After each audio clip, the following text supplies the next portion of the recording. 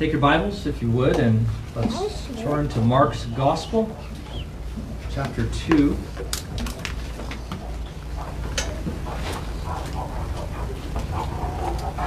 And we'll begin with verse 13 and read through chapter 3, verse 6. Let's give attention to God's word this morning. He went out again beside the sea, and all the crowd was coming to him, and he was teaching them. And as he passed by, he saw Levi, the son of Alphaeus, sitting at the tax booth, and he said to him, "Follow me." And he rose and followed him. And as he reclined at the table in his house, many tax collectors and sinners were reclining with Jesus and his disciples, for there were many who followed him. And the scribes of the Pharisees, when they saw that he was eating with sinners and tax collectors, said to his disciples, "Why does he eat with tax collectors and sinners?" And when Jesus heard it, he said to them, "Those who are well have no need of a physician, but those who are sick. I came not to call the righteous, but sinners." Now John's disciples and the Pharisees were fasting, and people came and said to him, "Why do John's disciples and the disciples of the Pharisees fast, but your disciples do not fast?" And Jesus said to them, "Can the wedding guest fast while his bridegroom is with them? As long as they have the bridegroom with them, they cannot fast. The days will come when the bridegroom is taken away from them, and they will fast in that day. No one sews a piece of unshrunken cloth on an old garment. If he does, the patch tears away from it, the new from the old, and a worse tear is made.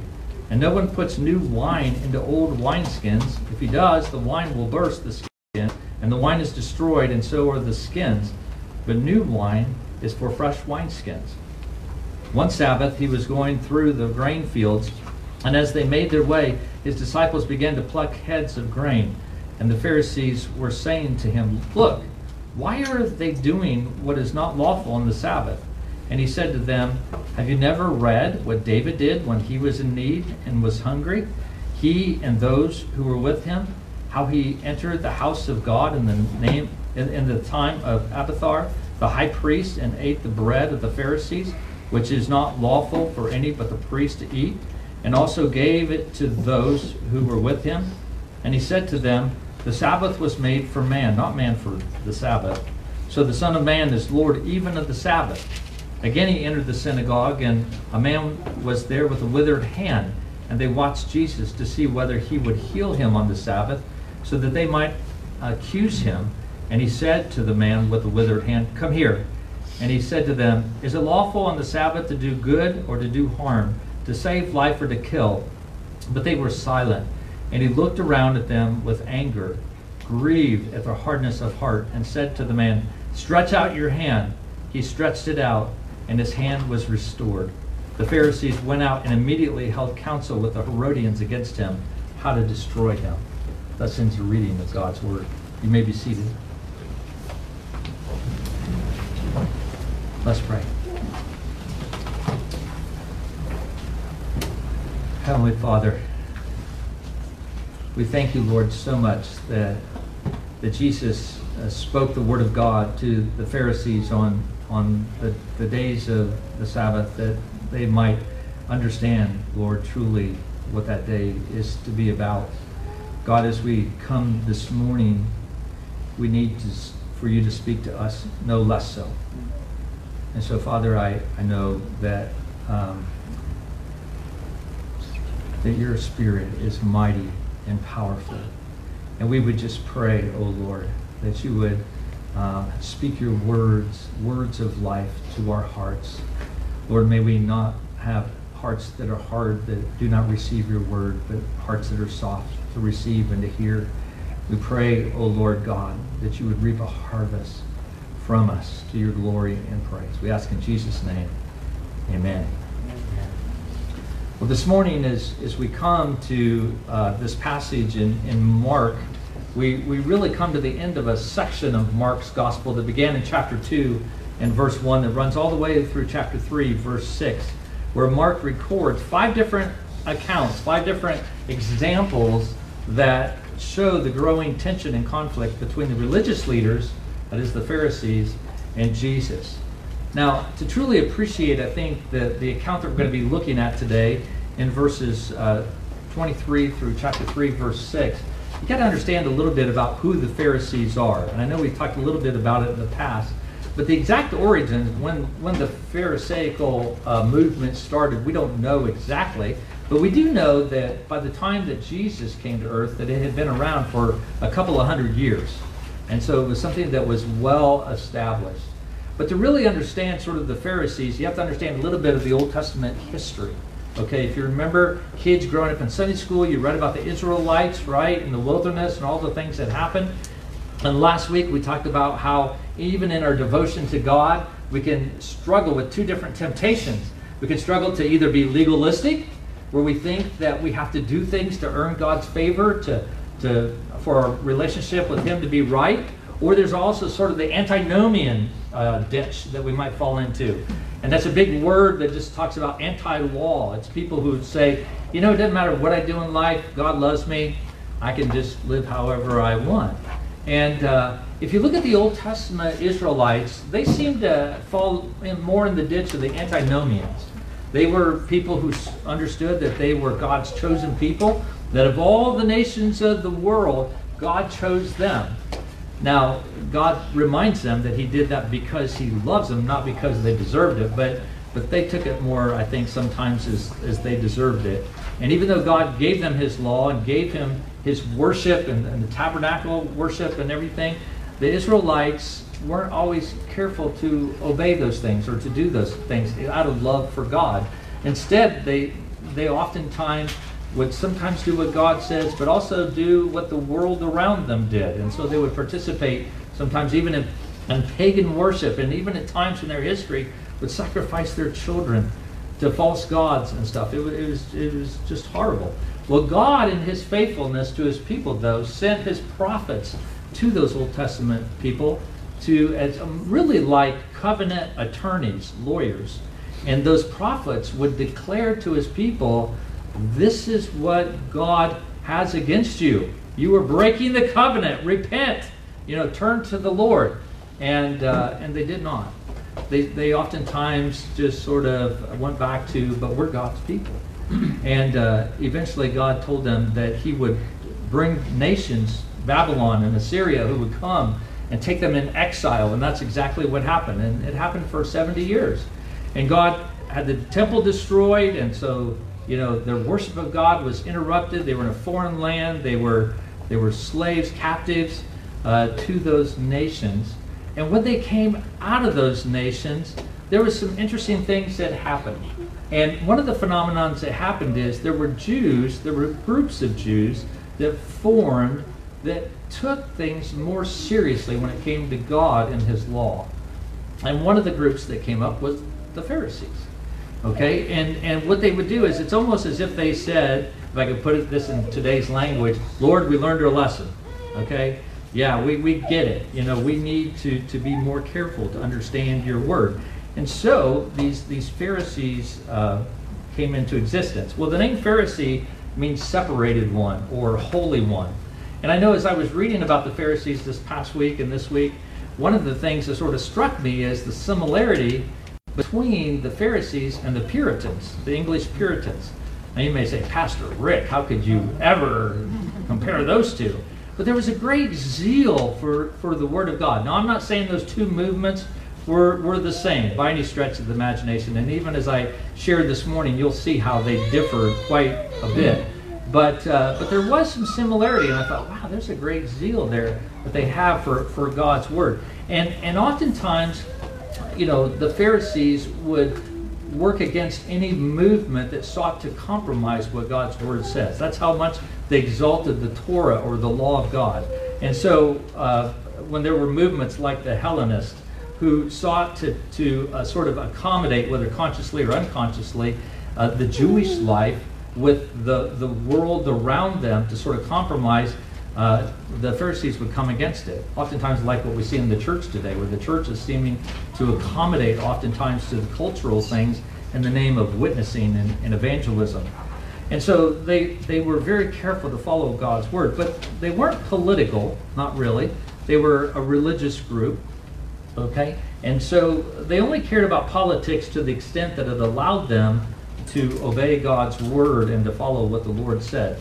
And what a lot of people don't realize is that Phariseeism was actually a lay movement, okay? And it encompassed, probably by the time that Jesus was here on earth, about 6,000 people, okay? Which is only about 1% of the population, but it was larger than the other Jewish groups like the Sadducees, or other group like that.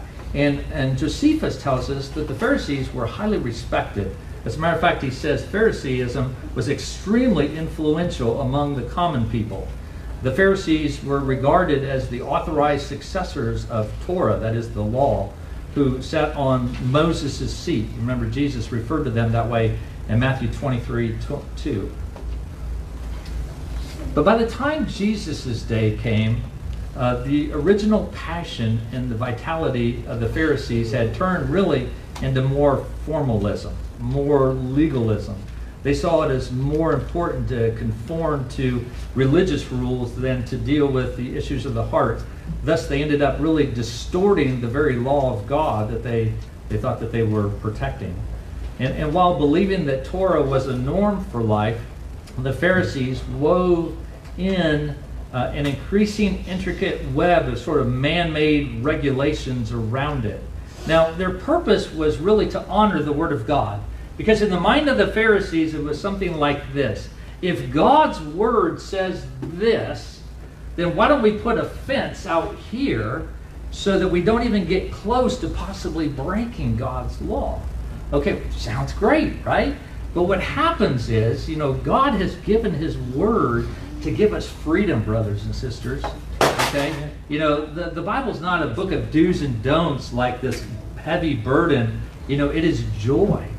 It is something that God has given to direct us in our lives so that we might live in the way that He has created us to live. So there's great joy in obeying God's commands. But when you add these legalistic fences that the Pharisees wanted to put, then what happens is now all of a sudden there's this weighty burden that falls upon people.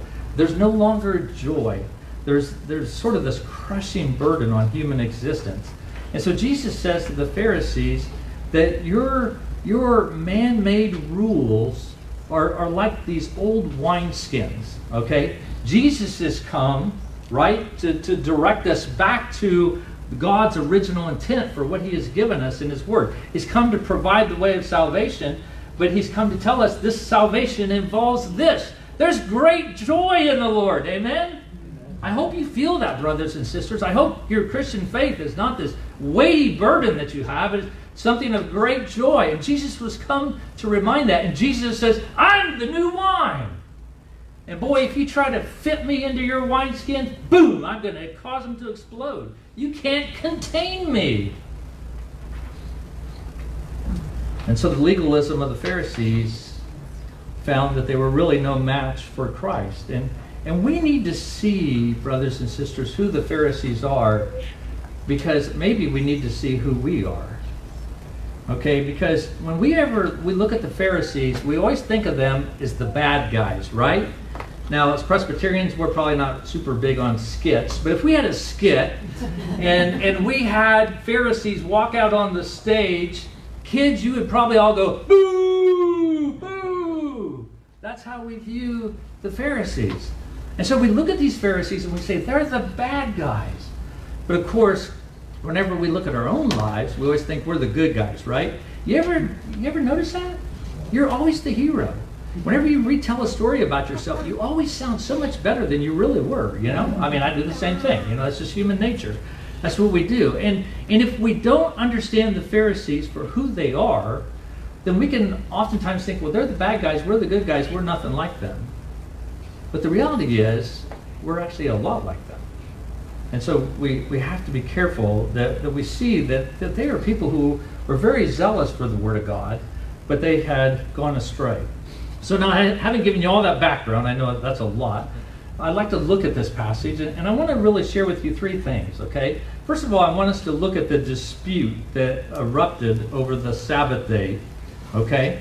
The dispute. And the attitudes of the Pharisees in particular is exposed to us so that maybe what we might see as we look at the attitude of the Pharisees within the mirror of the Word of God is it may even expose lurking, remaining inner Phariseeism still within us as well. And so you have the dispute. But then, secondly, we want to look at the direction that Jesus gives regarding the Sabbath. He gives us some constructive teaching on how to keep the Sabbath well.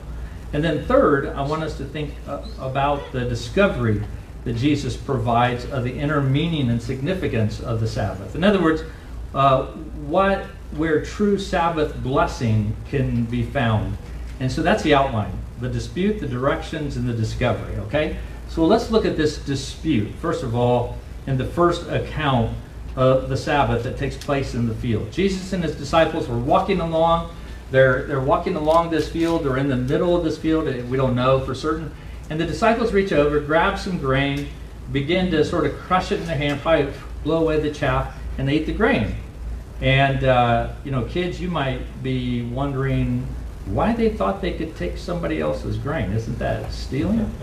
Right? You're not supposed to do that. If you did that, you'd get in trouble, right?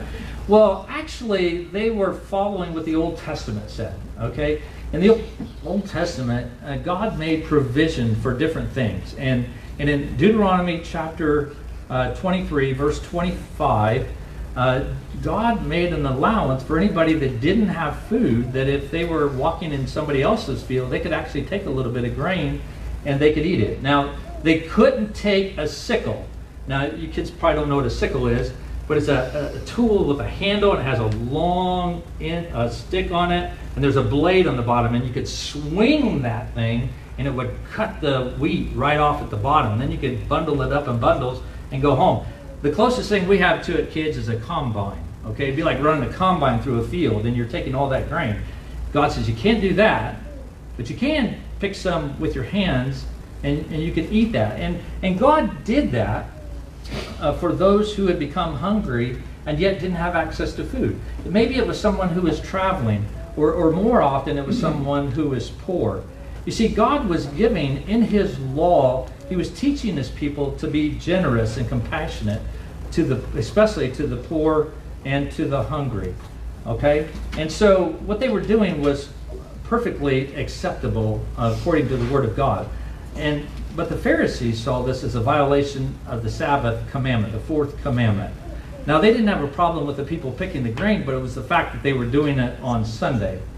Now, the fourth commandment, I wish this was Sunday school. I'd ask you kids if you knew what the fourth commandment was. Hopefully you do. Remember the Sabbath day to keep it holy, okay? And then it went on to forbid people from working on the Sabbath day. Not only for the Jews themselves, but also for their servants and any guests that were in their house, for their animals, anything like that. And of course, the Pharisees, being good students of the Word of God, began to sort of wrestle with that. Well, what exactly is involved in working, and how can we make sure that we avoid such work? Great question. These are the kind of things you and I wrestle with all the time, do we not? As we're opening God's Word, we don't always understand everything. We wish God would have given us more details about something, and so we wrestle. We look at Scripture to interpret Scripture and things like that. Unfortunately, and characteristically, though, their answers involve lengthy lists of regulations which would surround individuals. Remember those hedges, those fences that Pharisees like to put up? They would come up with all these different regulations. So in interpreting and applying the Sabbath commandment, they came up with a list of 39 different forms of work that were forbidden. Now, of course, then you got to apply those different forms to different situations and circumstances. So you ended up with a whole bunch more regulations than that. I heard someone say that there might have been 125 or 150. I don't know how many there were, but a lot of regulations just around the Sabbath day. And so to break one of these rules was serious, because in the minds of the Pharisees, anyone who broke one of these man-made regulations was equated with disobeying God's law. And as the Pharisees saw it, what the disciples were doing is they were reaping, they were harvesting, clearly a form of work that wasn't allowed on the Lord's Day. I mean, just to tell you the kind of rules they had, if you were sitting in your chair, kids, and you scooted back from the table, well, you got to remember, they didn't have carpeted floors or hardwood floors. They had dirt floors. And so if you push back and your chair made grooves in the ground, then you were working on the Lord's Day because you were plowing. That's how nitpicky that they were on the rules that they had. So they went to Jesus and they asked him, because he's responsible for his disciples, look, why are they doing what's unlawful on the Sabbath? Okay, so that brings us, that's the dispute. And what we're going to see as we look later on at the man in the synagogue, it was the same kind of thing. The religious leaders had all these different rules for healing people on the Sabbath. It wasn't what God's word said, it's what their rules were. And so we'll come to that in a minute. But now we look at the directions, okay, that Jesus gives, especially regarding the Sabbath. You know, Jesus could have responded to them and said, look, you guys are just petty. Just back off, you know. He could have said that. He could have defended his disciples' actions and saying, look, they're not violating the law of God. You know, they're not. But if he did, the Pharisees could have charged Jesus with indifference to the law, because here again, they equate their oral law with God's law. I mean, as a matter of fact, the Jewish oral traditions were known as the oral Torah, the oral law. Okay, that's how high they exalted their view. So instead, Jesus appeals to an incident from David's life, from 1 Samuel 21, verses 1 through 6. And we see Mark recorded it in verses 25 through 26. And this is basically what happens. David has already been anointed king and was on the run from Saul, right? Saul had been sort of a king who had gone bad. He was trying to kill David for no reason whatsoever. And he came to a town called Nob, and where the tabernacle was set up, and he asked the priest for some bread for he and his men because they were starving. Now, kids, it's not like you. You're like, oh, I'm starving and I haven't eaten for 30 minutes. You know, that, I mean, we're talking about they were starving, like they would perish. They would possibly die if they didn't get something to eat. And so they come and they ask the priest for bread, and he says, look, I have no ordinary bread. The only bread I have is the bread of presence. Okay, now the bread of presence is the bread that is put in the holy place, that is there to symbolize and to signify that God is a God who will provide for his people. He is a God who will give to his people the bread and the nourishment that they need. And so the priest says to David, basically, in essence, well, okay, let me back up here. So that bread is given there, it's to symbolize that, but it's also in the holy place. So it's only for the priest to eat. No one else is supposed to eat it. They would bring new loaves of bread every Sabbath and put it in the holy place, and then they'd take the old bread out and the priest could eat that. Well, the priest asked David if he and his men had been kept ceremonially clean, to which David said, yes, we have. And so he gave David the bread, and David ate it. And so the point that Jesus makes in this story is that David did break God's law, and yet the Lord didn't strike him down. Now, to these Jews, David was like the greatest king of Israel, and he was the standard by which everything else was judged. As a matter of fact, the Messiah was to come from the line of David. And so what do they do with David's example that Jesus leaves here as one who clearly breaks God's law, and yet God showed him mercy and did not strike him dead? Well, Jesus is saying, in essence, you know, we didn't break the law, but even if we had broken the law, wouldn't it be appropriate to show mercy? But there's more to the issue than merely drawing attention to a passage which embarrassed the Pharisees. Jesus goes on and he makes several clarifications. The first of which is found in verse 27. He said the Sabbath was made for man, not man for the Sabbath. And it's important to note that Jesus is not doing away with the Sabbath. Instead, he's going back to the reason that God ordained the Sabbath in the first place. God made man, and he gave the Sabbath as a blessing to man. And as a matter of fact, we see that clear back in Genesis when God created man. Then he gave him the Sabbath. He didn't make the Sabbath and then make man to serve the interests of the Sabbath. In other words, it's a lot like marriage, okay? God didn't make the institution of marriage and then make the first man and the first woman say, okay, now here, try to keep all the rules of this institution. Instead, what God did was he made the first man and the first woman, and knowing how he had made them, he established marriage for their holiness and for their happiness. It was something that was to be a blessing. And so when it comes to the Sabbath, God made man in his image. And when God had completed the work of creation, what did he do? He rested. Not because he was tired, but out of satisfaction and delight in the completed work that he had made. But man, being made in the created image of God, also followed that same pattern, where 6 days we labor and 1 day we rest. Because God doesn't want us to be entirely defined by our rest. He knows that we need rest. But God knows that man not only needs rest physically, but also spiritually. Because the Sabbath day was to be a time to reflect upon humanity and their place in God's creation. It was to be a time of worship of God, a time of renewal in their relationship with God. Oftentimes you'll hear the Sabbath day talked about, and if you hear this about the Sabbath day at all, you oftentimes hear about it talked about purely as a day of physical rest.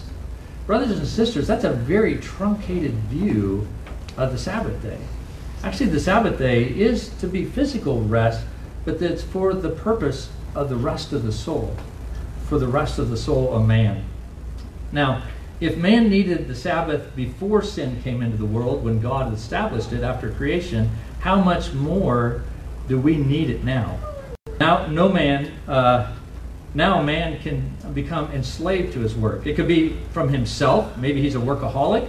It could be by others. Maybe his employer causes him to work a lot of hours, requires a lot of hours. And so it can be very enslaving. And also, a person's work can bring very much frustration and weariness. I don't need to tell you that. You can tell me, what we call it today, we don't call it weariness and frustration, we call it drama, right? There's drama in the office. Can you believe what so-and-so said? Or there's drama at work, you know? If so-and-so didn't work there, if this circumstance wasn't there, if I didn't have this boss, you know, then life would be great, but there's drama, okay? Well, not only that, but there's also, because of sin in the world, there's so many things that can make us forget God and our relationship with Him. So the Sabbath was consecrated that it might be a different day from all the others.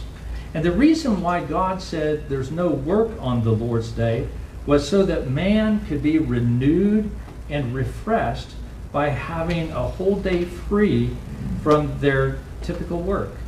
I know for my family and I, as we began to understand this teaching of the Bible regarding the Sabbath, at first we were probably a little legalistic about it. You know, we don't go to the grocery store on Sundays, we don't eat out, and we were focused more upon the rules. But despite our probably poor focus on what we were looking at, we did see the blessing of the Sabbath. We realized that, you know, on Sunday, I can take grocery shopping off my list. I can take mowing the lawn off my list. And all of a sudden, there was tremendous freedom in the Lord's Day, that here I am all week long seeking to have my time with the Lord, to have extended time of worship and just praise to the Lord. And it's like a battle. But the Lord says, look, let's just take away all your regular work, and all of a sudden there's all this free time.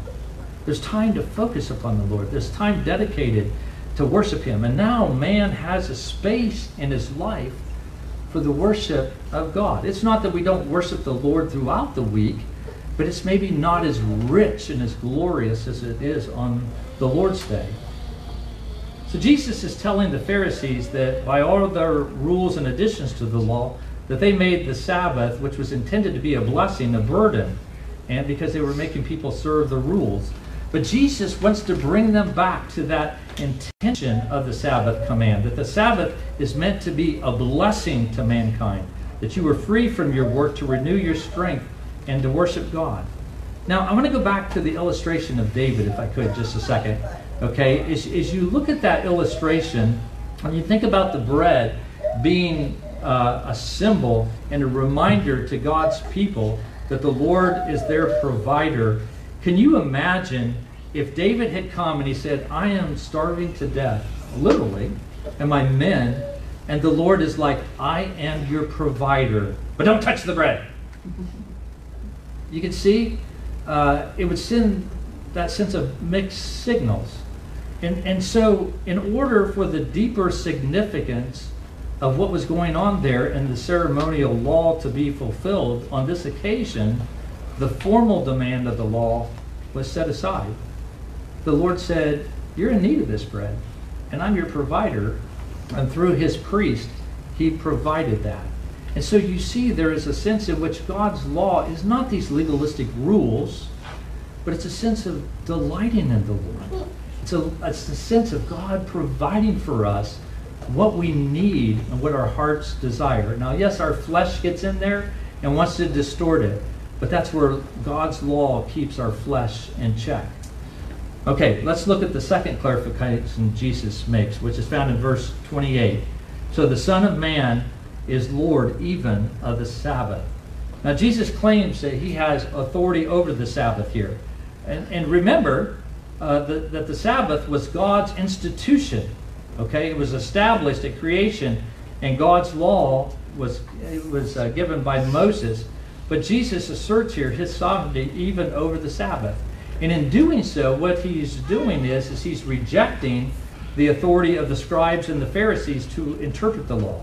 He's telling them that they no longer have the authority to pronounce the law application to these various situations and to put their hedge around it. He, not they, are the Lord of the Sabbath. But he's also asserting that he has, as the Son, has the authority to establish the true purpose and requirements of the law. And brothers and sisters, we need to hear that. Because even for us today, as we hear about the Lord's Day and Sunday and God's blessing that he's given to us to bless us with that day, our temptation can be, like the Pharisees, to take that and come up with our own rules by how we think we ought to spend it. You know, the Lord's Day is supposed to be a blessing. You know, I think I'm going to bless my wife, and I think we'll go out to eat.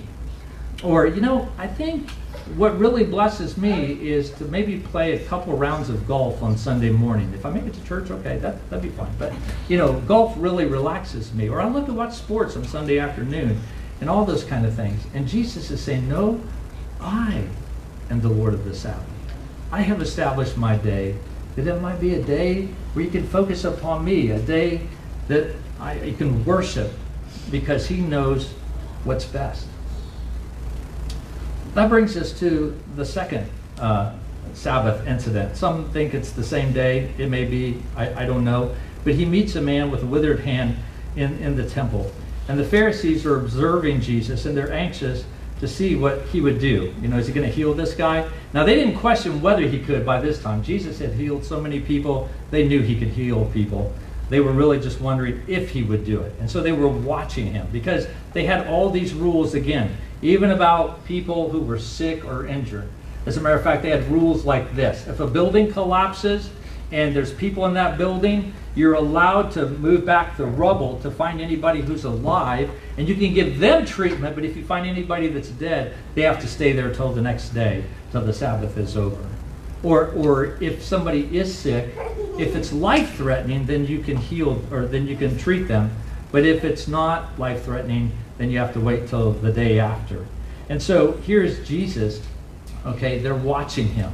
Because here's a man who has a long-standing disease or illness of a shriveled hand. It's definitely not life-threatening, and they want to know, is he going to heal them, and is he going to break our rules on the Sabbath? And so Jesus responded not by avoiding the conflict, but by provoking it.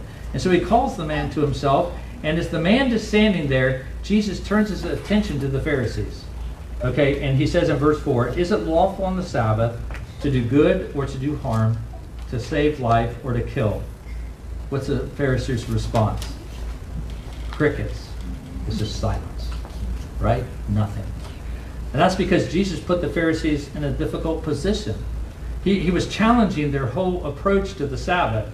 They were focusing on the commands to work or not work, and what was allowed and what was not allowed. And by the way, brothers and sisters, if that's where you live, if your Sunday is all about making sure that you don't break this rule or that rule, and it's weighty and it's heavy, then you don't understand the Sabbath. Not as Jesus was saying it. Because Jesus looks at these Pharisees, and in one sense it's like he's saying, now wait a minute. Look, God has established the Sabbath for the good of man, to bless man.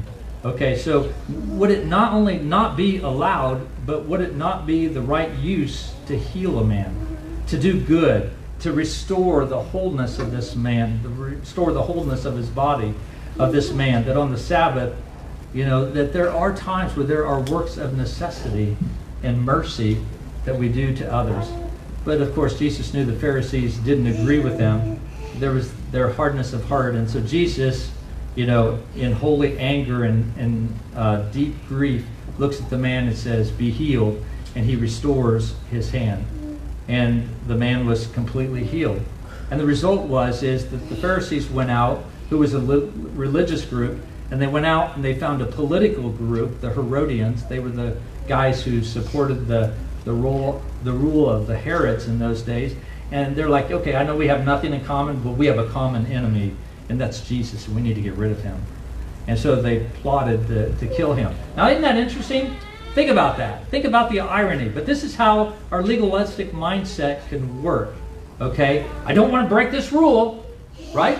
I don't want to heal this man on the Sabbath, but I could surely go out and plot on how to kill somebody on the Sabbath, right? You're like, come on. But you know, I can guarantee you, probably every person in this room, we've done that at one time or another. I know at least the guy in the black robe has, okay? And it's something that we can be tempted with.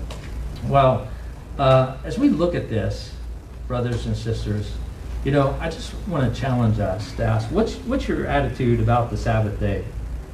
You know, as you come to this day, do you strive purposefully and joyfully to keep the Sabbath holy? Do you call the Sabbath a delight, or do you feel like it's a drudgery?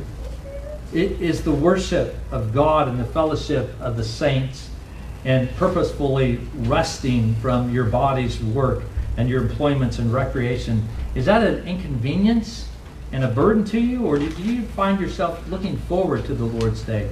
Looking forward to the preaching of the Word. Looking forward from time to time to come to the Lord's table. Do you look forward to having times of fellowship with God's people, that the Lord has set aside a whole day to enjoy that?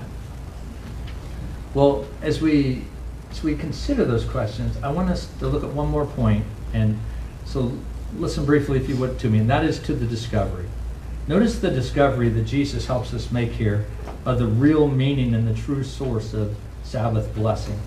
You know, when Jesus referred to David in 1 Samuel 21, what Jesus was doing was he was equating himself with David. He says to the Pharisees, in essence, I am just like David in 1 Samuel 21, which is pretty stunning. Even more stunning, though, is when he says that he is the Lord of the Sabbath in verse 28. Because now to say that Jesus is the Lord of the Sabbath would be to say, and the Jews would have heard this, I am Yahweh. I am the one who established this day. I am the Lord your God. I am the one who made the Sabbath in the first place. And so Jesus is saying, not only am I David's heir and Israel's king, but I am Israel's God, who has come down, who has taken flesh, who is standing in this grain field on the Sabbath day, the very day that I instituted by my own word and decreed as the seventh day. And if you remember back in Genesis chapter 1, it was given as a sign to our first parents that there would be a time when the world would be perfect and that the world would finally be at rest. And if Adam and Eve had not sinned against the Lord, if they had been obedient to him in that temptation with the fruit, then the provisional beauty of the unfallen garden would have been consummated in the coming of the new heavens and the new earth. and humanity would have experienced God's peace and rest from that point on. And we would still be experiencing that today. But the reality is, that's not what happened. We know. Eve took of the fruit. Adam ate of the fruit. And as a result, ever since then, in every age, we have had the Sabbath day that has continued, week in, week out. And that Sabbath day, brothers and sisters, should speak to us. It holds out a promise to us of a world of rest that is still waiting to come. A world where shalom, the peace of God, not the stain of sin, not the sting of suffering, but the peace of God will come.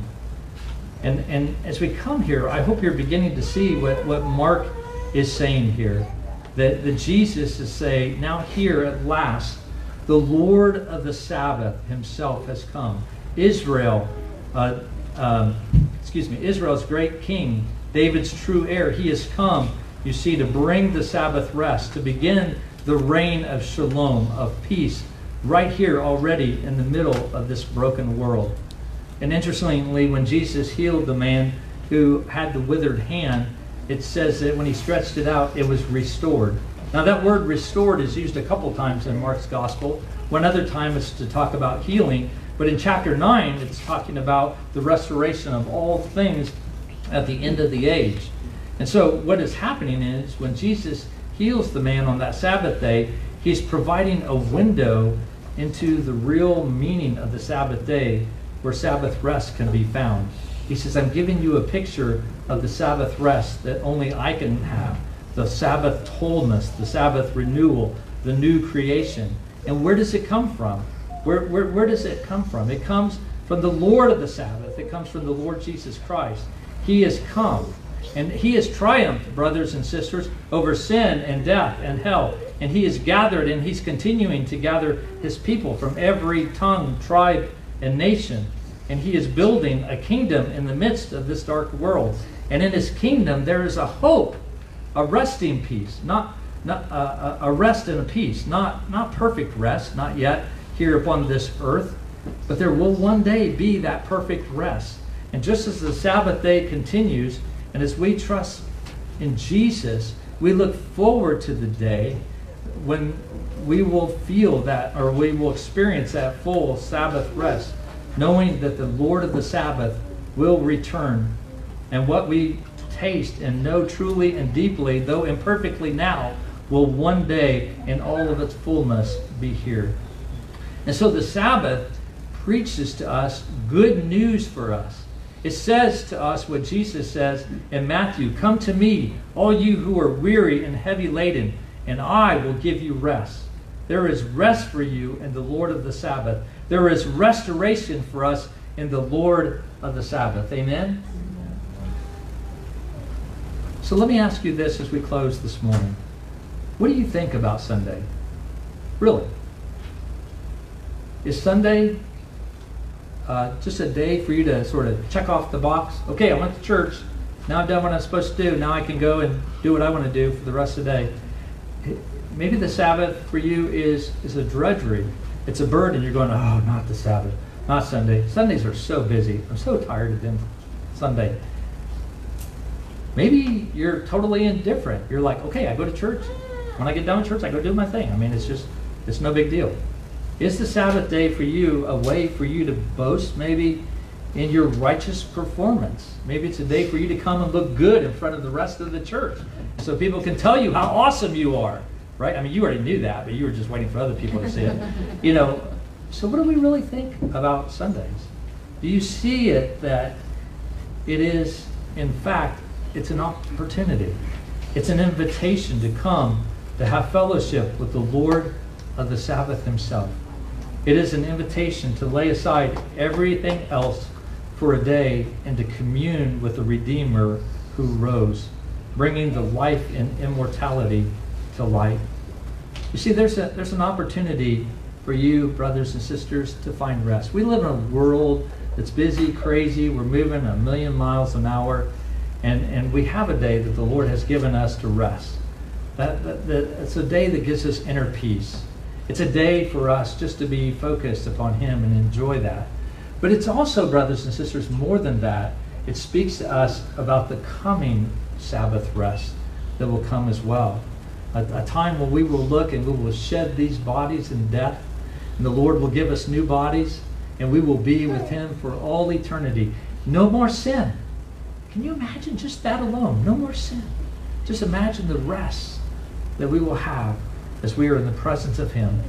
I've wondered, brothers and sisters, if you have come this morning to taste of the goodness of the Lord. Let's bow our head this morning and reflect upon these things that were spoken today.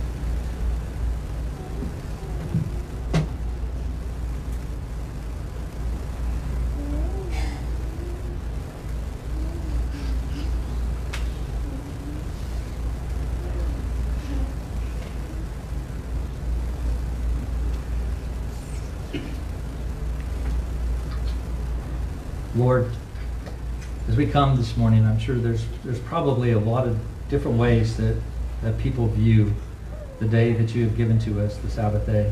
Some of us are probably proud of our diligence on Sunday. Others of us find Sunday to be dull and wearisome. Some of us probably are indifferent. Sunday is another day for self and for recreation and for our earthly pleasures. Lord, we pray, would you please forgive us for the great damage that we do to our own souls by the neglect of your day, by failing to use it as you have ordained we should, to know you, to feast by faith upon you, to have fellowship with your people under your word, and to be nourished by you. Oh Lord, would you help us by your Holy Spirit not to become slaves to some narrow, legalistic view of your law or of the day that you have given to us, but instead, Lord, to discover the inner joy and wonder of it as we begin to have communion with the Lord of the Sabbath himself. Lord, we thank you so much for your goodness, and Lord, that you have so blessed us, Lord, with your Sabbath and in so many other ways. We thank you and pray these things in your name. Amen.